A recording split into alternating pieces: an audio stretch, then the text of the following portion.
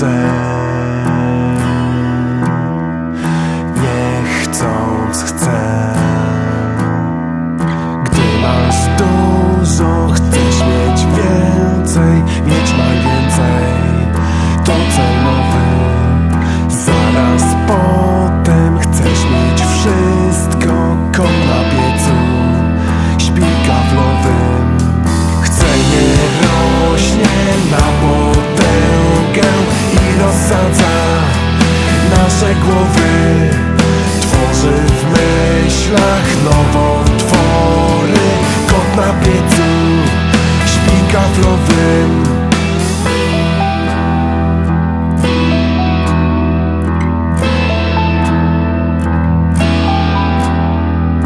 Nie chcę chcieć,